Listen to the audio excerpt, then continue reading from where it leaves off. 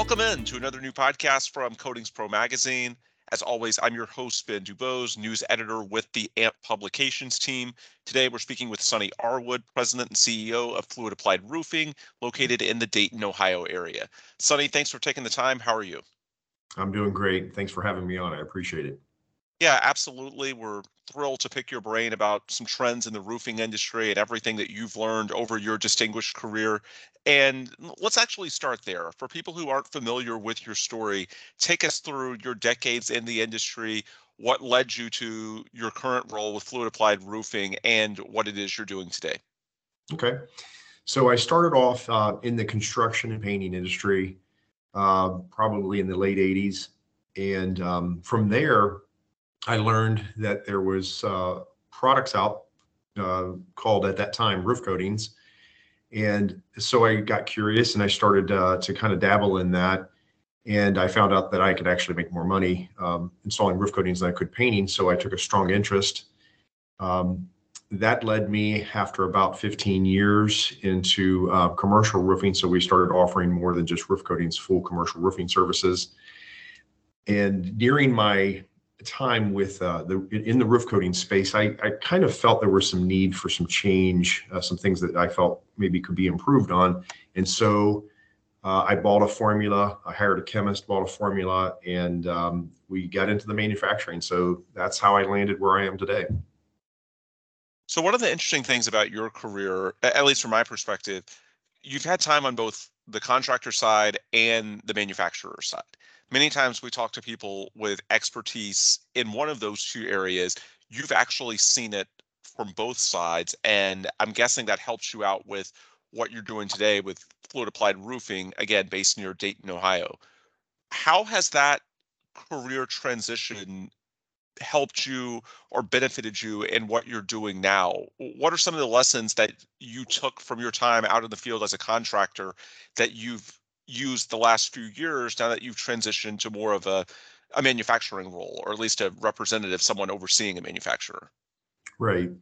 So I think one of the takeaways as I was, again, first entering the commercial roof coating space, was that the manufacturer support was really very limited. So if I had questions, Okay. not specifically around their products, but maybe about the roof I was working on, it was really limited. So the educational piece was really tough. It was missing, and so I felt that we really needed to improve that, and that was one of the things that, again, I felt was a weak link.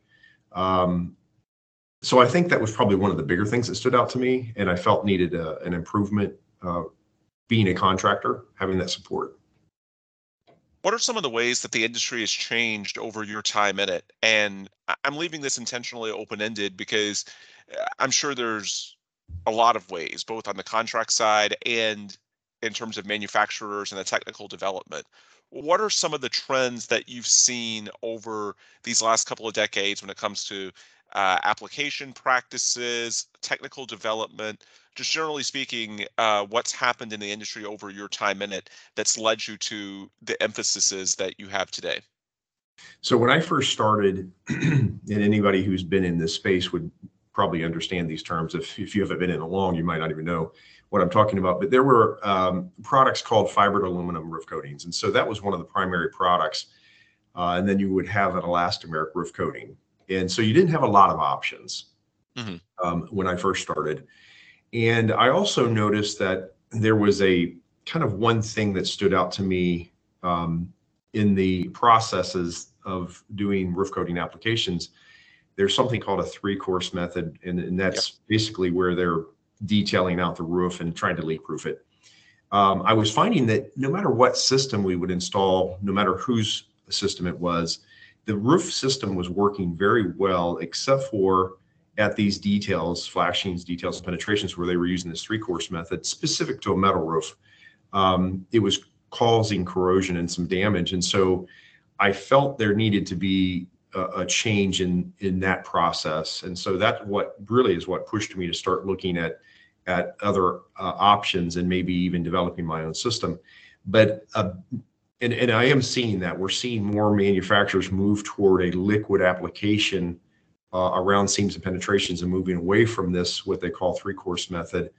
But I'm also seeing a lot of hybrid products come into play now, and even silicone roof coatings are starting to pick up a market share. So there's been a pretty significant change. Now, I've been doing this for a while. I started in the early 90s. So as you can imagine, there's been a pretty significant change.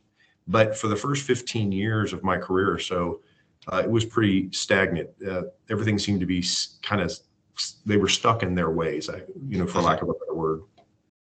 One of the things that I've heard when I talk to contractors out in the field and I ask them about their clients, especially the last couple of years, there's been a bit more of a move towards roof restoration because simply the rising cost and some of the economic challenges make it so much more difficult to justify a full-blown tear off and starting from scratch. So if you can potentially extend the lifespan of that roof an extra 5 to 10 years with a roof coating, that's especially advantageous in the current economic environment. Is that something that you've seen as well, that more people are taking a hard look at roof coatings simply because the economics on the client side make it a lot more difficult in many cases to do, a full-blown re-roof?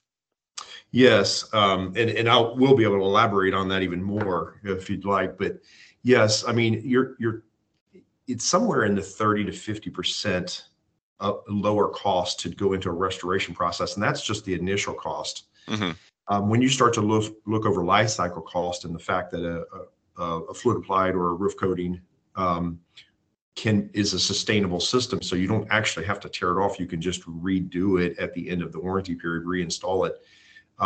It's a significant savings to the customer. And I think, again, you ask about my career and what changes I've witnessed. When I first started, roof coatings, again, weren't really considered a roofing system. The reason we started kind of driving the term fluid applied roofing is because we want that perception to be, hey, this really is a liquid applied roofing system.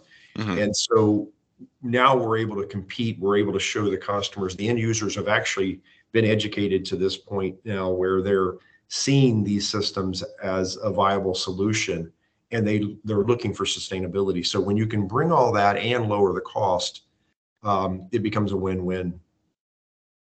So when you talk to the contractors that are actually out in the field in 2023 and trying to install some of these new roof coating technologies, what are their pain points? What type of feedback do you get from them in terms of what their needs are on the technical side?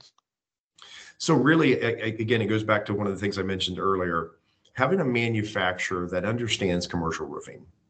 Because when they enter this space, depending on their level of experience in commercial roofing, and some of them have zero, some of them are painting contractors like I was, and so they have to learn. It's really good to have a manufacturer that understands commercial roofing to support them and be able to answer those questions that they have about the roofing surface or substrate they're working on.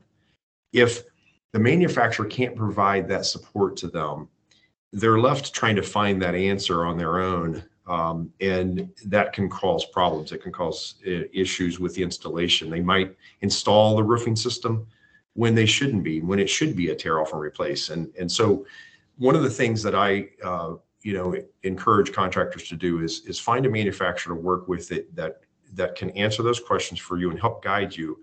I say this all the time to our sales reps. We're not interested in buying roofs. We're interested in restoring them and making them a viable roof again.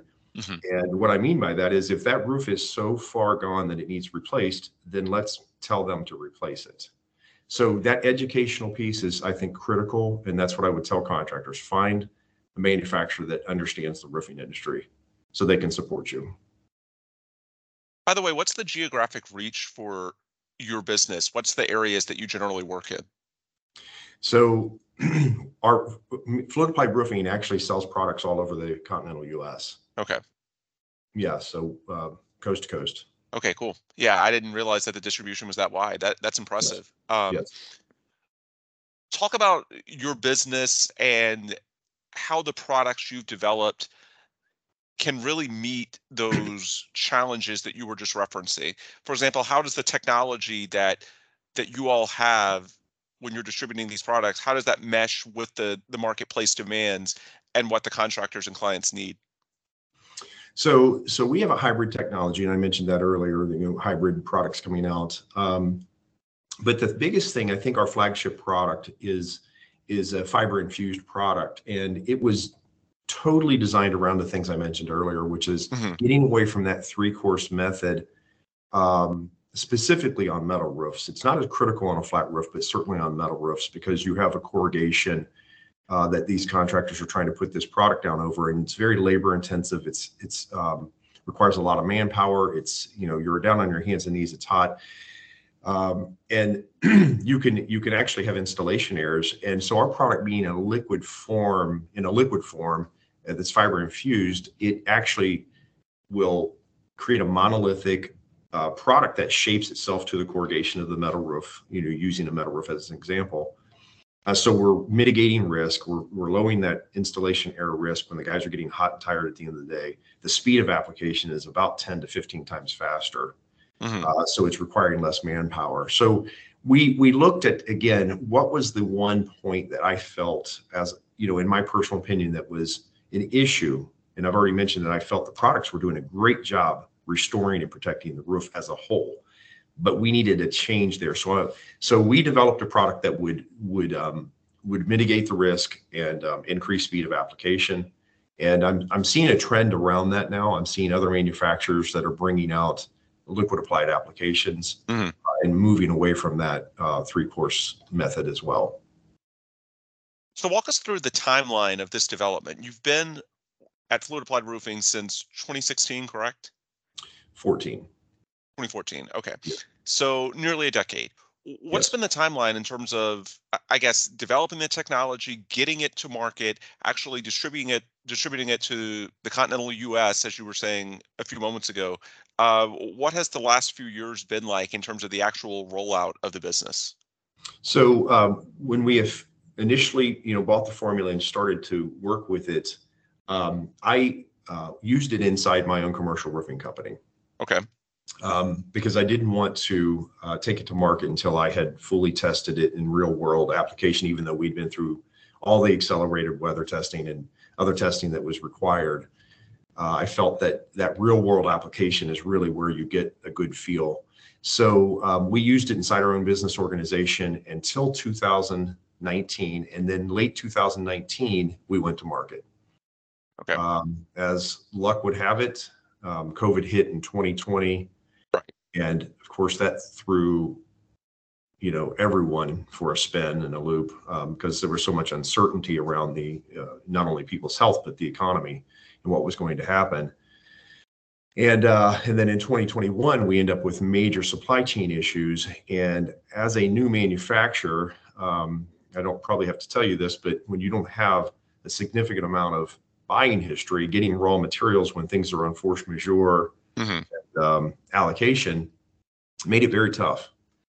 And what our team had to do was we literally went and met with manufacturers and suppliers, the distributors and the manufacturers. We didn't go just to the distributors, but we had to find a way to overcome these challenges that we were facing with no real buying history. And we just felt we had a compelling story, that we had a great product that was going to be kind of revolutionary and industry changing, and that it would be good to be one of our partners. And we didn't just sit back on our heels and accept the fact that they were saying, I'm sorry, I'm not sure how I can help you. We literally, as they say, grabbed the bull by the horns, and we went after this market. And we were able to convince suppliers to take us on, and manufacturers to take a hard look at us. And that enabled us to continue to manufacture and supply through these supply chain issues. Have you seen that easing at all the last couple of years? It's sort of an interesting spot in that those pressures aren't new the way they were in late 2020 and especially 2021, when it just felt like the entire industry sort of panicked over it to a degree. Have those eased at all, or is it a matter now that folks are just becoming more used to that environment and operating within it? So I do see it easing. Okay. The supply is getting better. We're not seeing the the lead times as long as they were. In some cases, Okay. you couldn't get materials. So yes, it's absolutely easy, and that's not just in the flood applied market, but even in the commercial roofing market as a whole, because that was one of the things that really pushed a lot of business into the flood applied market Hmm. was traditional commercial roofing products, ISO and TPO and other things, UPDM, unavailable fasteners. You just couldn't get them. I was seeing lead times 8 to 10 months, and so that really pushed a lot of business into the roof coating or flood applied market. So those who were able to provide and manufacture products, their businesses grew, and ours, we were one of those businesses that actually excelled through that. So what are some of the expectations and goals for you over the next few years now that you're seeing the market get a bit more friendly in terms of the financial headwinds easing a bit? What is the goal for you all over the next few years? What is realistic as far as your growth and what you're hoping to do in terms of building your business with contractors? So our plan is to kind of stay in this educational Okay. mode of really trying to help contractors when they enter our business and start and decide to join our team. Is just, and I would encourage any manufacturer to do this and any contractor to ask for and request this. That continued education, I think, is critical. And then new products. We are always looking at new products, new technologies. We want to make, we're in a labor supply issue. I think that's one of the things that has not cleared up, and I'm not sure when it's going to clear up. I hear this from contractors constantly. They're trying to find people, trying to find good people. And so as a manufacturer, what we want to do is, while they're struggling with that, we need to find products that will make the application easier and require less manpower or labor. Mm. And then we appear right now to be on track to have another over 100% growth again. So I think if we just continue to focus on what the contractors are telling us they'd like to see, develop those new technologies and continue to educate them and just be a support system for them, that's how we're going to win.